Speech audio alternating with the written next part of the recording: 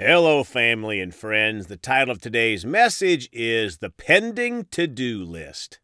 Let's pray. Father, we come to you today ready for what you have for us, Father, to apply it to our lives, to be a brighter light in this dark world, Father. We thank you for helping us in the precious name of Jesus. Amen. Well, folks, we're going to talk today about the pending to-do list. When I was visiting my wonderful parents in Arizona a few months back, my mom was teasing my dad about something that was on his to-do list for many, many years. I think she said over 30 years. I was thinking, wow, I'm not doing so bad. I don't think I have anything from my wife's to-do list for me that's even close to that long. Well, so much for patting myself on the back. Today I was completing a little project, putting some lattice work on the sides of my front deck. And guess what? My wife informed me that I was going to do that project 20 years ago when I put the deck in. Wow, 20 years goes by fast. As important as those honeydew projects are, how about the projects on our to-do list for God? I want to encourage you and I to get some things off of our God to-do list this week. Maybe you've been planning to talk to a family member or friend about Jesus for a long time. Well, this week is your week. Maybe you've been promising God for a while now that you are going to end a bad habit. Maybe it is smoking, or drinking alcohol, or cussing, or spending too much time on the internet. Well, this is your week. What about this one? Maybe God has been prompting you to volunteer to help out at church or start a ministry. Well, this is your week.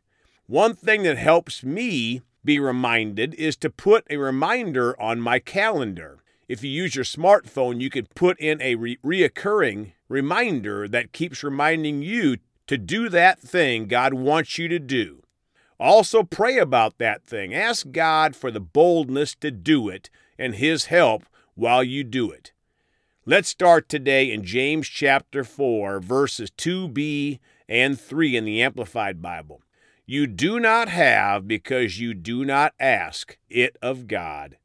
3, you ask God for something and do not receive it because you ask with wrong motives out of selfishness or with an unrighteous agenda, so that when you get what you want, you may spend it on your own hedonistic desires. Folks, sometimes we are waiting to do something because we don't know exactly how to do it. But sometimes we just need to move forward and do our best. Other times we need to ask God how to do it. This verse says that we do not have because we do not ask it of God. Again, other times God already told us to do something, and He won't answer a prayer in that area as He is waiting for our obedience, for us to do what He told us to do last month or last year or last decade. Hopefully it has not been on your God to-do list as long as my lattice work was. Let's all commit to find some things on our God to-do list and get them done this week or soon. 1 John 4:21 in the Amplified Bible. And this commandment we have from Him, that the one who loves God should also unselfishly love his brother and seek the best for him. My friends, sometimes we don't get things done on the list for God because we are being self-focused. This verse and many, many others tell us to unselfishly love our brother or sister and seek the best for them. Maybe we've been prompted by God to witness to a family member or a friend, or maybe multiple friends and family members. Keep confessing that you are going to do it, that you are going to let the love inside of you come out, and you will boldly share the gospel with them, seeking the best for them. Deuteronomy 6, verses 4 through 7 in the Amplified. Hear, O Israel, the Lord is our God. The Lord is one, the only God. 5, you shall love the Lord your God with all your heart and mind, and with all your soul, and with all your strength, your entire being. Folks, this is a good focus for our entire to-do list for God, especially stopping a bad habit. Maybe cussing or smoking or drinking alcohol, or maybe gossiping. We need to focus on loving the Lord our God with all our hearts and minds and with all our souls and with our entire being, putting down our flesh and lifting up Jesus. 6. These words which I am commanding you today shall be written on your heart and mind. 7. You shall teach them diligently to your children, impressing God's precepts on their minds and penetrating their hearts with his truths, and shall speak of them when you sit in your house and when you walk on the road and when you lie down and when you get up. My friends, we can either teach our children to follow God or to follow our flesh. And telling them does not produce results like showing them and doing what we tell them to do. Galatians 2:20 in the Amplified. I have been crucified with Christ. That is, in him I have shared his crucifixion. It is no longer I who live, but Christ lives in me. The life I now live in the body, I live by faith, by adhering to, relying on, and completely trusting in the Son of God who loved me and gave himself up for me. Folks, we should never say that we can't do these things on our list. We have been crucified with Christ if we are born again. It is no longer we who live, but Christ lives in us. The life we now live in the body. We live by faith, completely trusting in the Son of God. Folks, there's an old saying, beginning is half done. Once we get started, we're halfway there. Maybe for you, it is that you quit smoking or cussing or drinking for 1 day, then 2 days, etc. Once you get started, you are halfway there. Colossians 3:1 in the Amplified. Therefore, if you have been raised with Christ to a new life, sharing in his resurrection from the dead, keep seeking the things that are above where Christ is, seated at the right hand of God. My friends, what if every day we kept our focus on the things that are above where Christ is seated at God's right hand? How many more things would we be able to knock off of our to-do list for God? And Paul says to press forward. Don't look back. Just change today and the future. God's mercies are new every day. Galatians 5:17 in the New King James. For the flesh lusts against the spirit, and the spirit against the flesh. And these are contrary to one another, so that you do not do the things that you wish. Folks, our flesh does not want to do anything in our to-do list for God. We have to put down the flesh and walk in the Spirit. One way we do that is to spend more time with God and less time with the world. If all you do is go to church and say a prayer once in a while, you're going to want to walk in the flesh, and you'll get very little, if anything, done on your godly to-do list.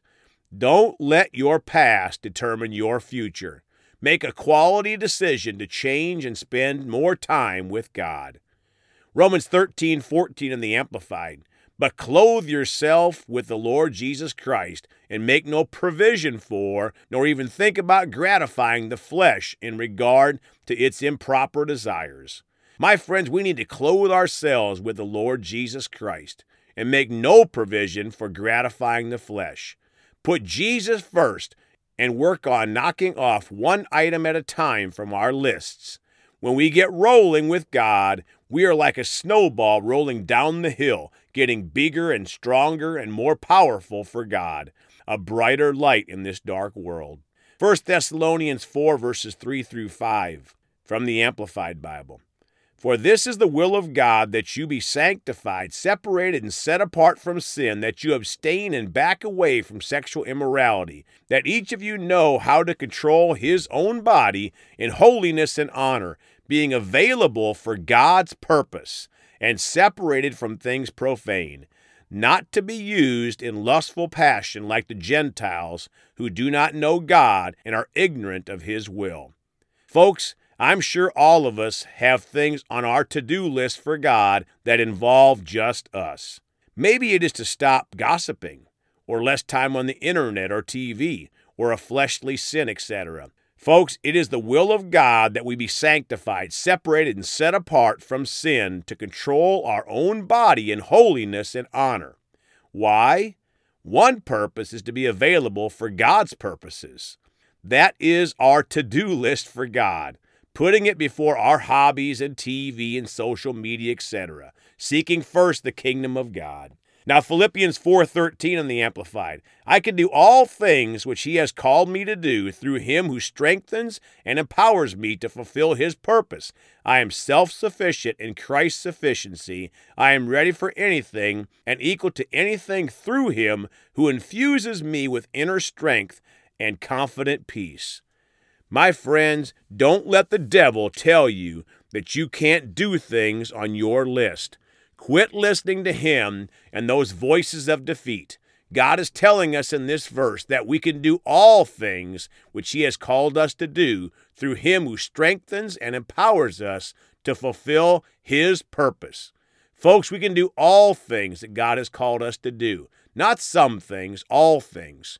Through Christ who strengthens and empowers us to fulfill his purpose, not our purposes.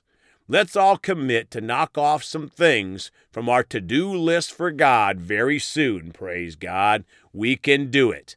Let's pray. Father, we're so thankful. Thank you for helping us. We commit to do things on our list that you've called us to do, Father, and just to get them done and be obedient to you, Father. In the precious name of Jesus, amen. Well, folks, you can contact us at 812-449-8147. We love you all. Please go talk to someone about Jesus today. And remember, Jesus thought about you on the cross at Calvary.